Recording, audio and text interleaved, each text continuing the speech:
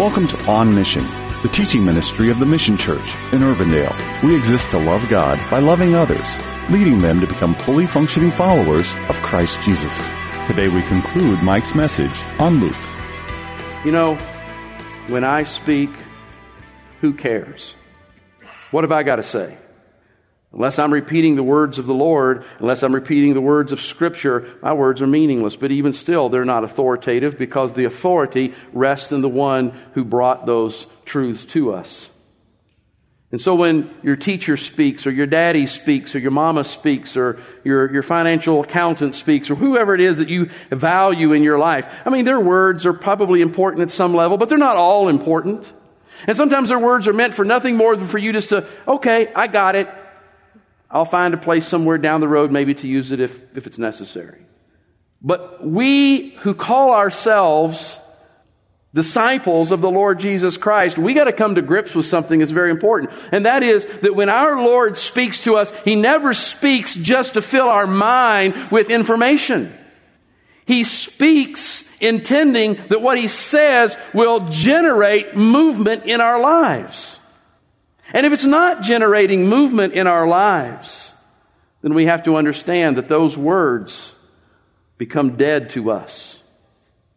And then we're just living a spiritually dead life.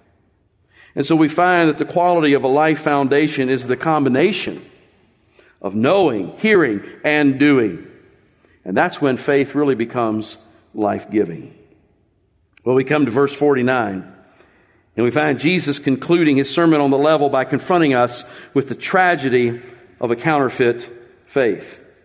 I don't know about you. You've only had to listen to this for a few minutes, but I had to study this for a couple of weeks. And then I had to sit and write about it and think about it. And I got to be honest with you and say that I long since grew weary of it.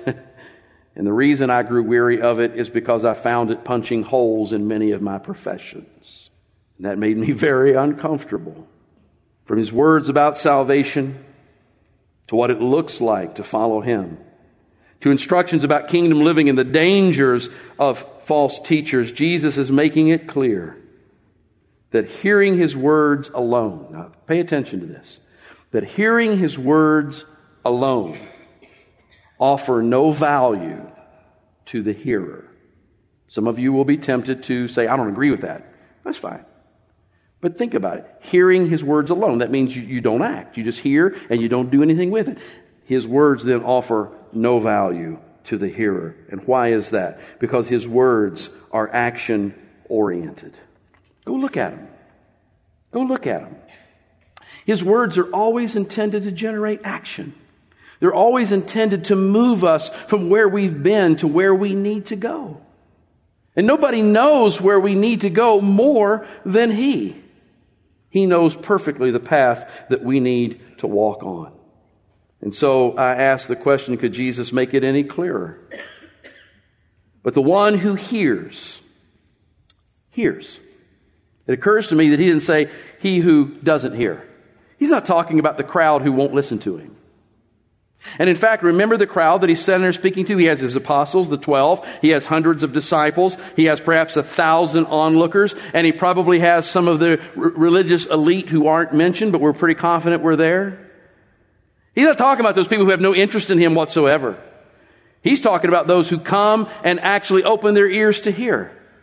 And He contrasts those with ones who take what He says and does something with it and those who don't. And He says here very clearly, but the one who hears and does not do what he hears or what she hears.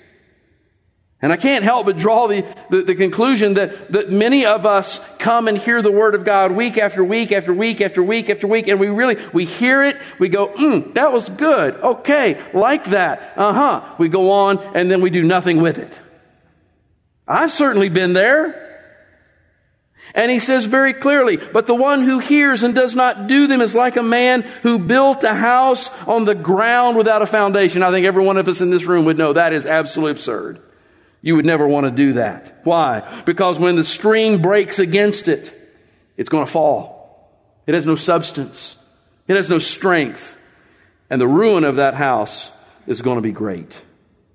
And so truth point number 4 says this, and I want to make sure you get this morning. It's very important.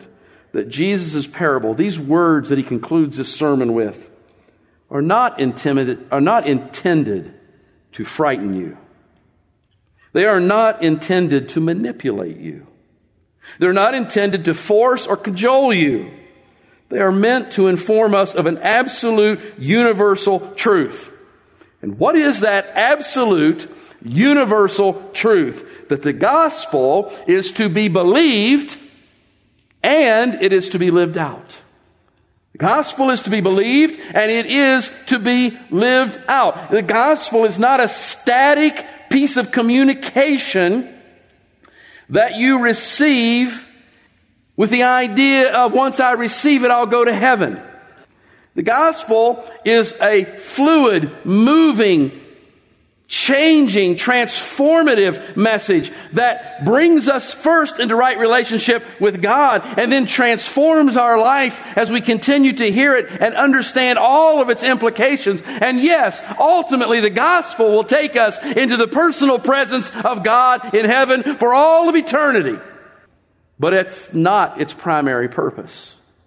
Its primary purpose is to change us to be like the Lord Jesus Christ. So let's wrap it up. As I preach this message today and as I think about what it's saying, what Jesus is saying, I can't help but ask the question, how do the Christ followers of the mission church fare as it relates to Jesus' instruction? Let's not apply it anywhere else but right here on home turf, because that's Jesus' intention, is for us to apply it right here, right now, where we walk. Are we hearing? Are we doing? Let's go back through the message. Are we turning from the upside down thinking of the world to the right side up repentance of the kingdom of God? Are we loving our enemies? Are we doing good to those who hate us? Are we blessing those who curse us? Are we praying for those who abuse us? Are we turning the cheek when struck? Are we going the extra mile to settle disputes? Are we giving to those in need? Are we actively doing for others the good that we would naturally want done for us? Are we refraining from judgment and condemnation? Are we engaging in forgiveness and generosity? Are we turning a deaf ear to those who are falsely teaching? Are we putting into practice the words of life of our Savior, the ones that He has given us to develop us in His perfect image? That's what He's been preaching about. There's the outline. Just hearing or hearing and doing. If you're like me, you look at that long list and it's overwhelming, is it not? It's like, wow, really? I probably haven't been doing any of that. So goodness sakes, you mean I got to go out this afternoon and put all that into practice? That's overwhelming. True enough. So let's make it easier. Just find one.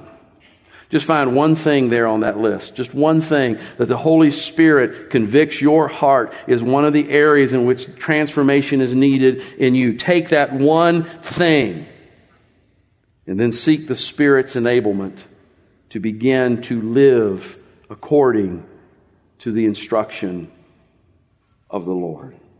You know, when we practice what we hear from the Word, we lay the first solid bricks of a life house that has a foundation on the Lord Jesus Christ.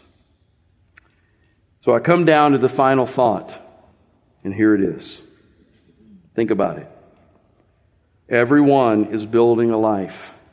Every one of us are building a life.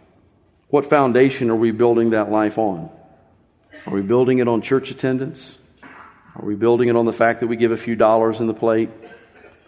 Are we building it on the fact that we've found ourselves being elected into some spiritual, church position, but all the while not really doing what our Master says? Or are we sincerely, honestly, intentionally trying to take what He says to us and find meaningful, proactive ways to live it out? Because if you are, then you are building a strong foundation. You're building a strong foundation that will stand the test of time. And despite the trials and the difficulties that come into your life, you will stand. You'll take a beating. Oh, and I'm looking at some people in this room, and you've taken a beating already. But you're standing. You're still standing.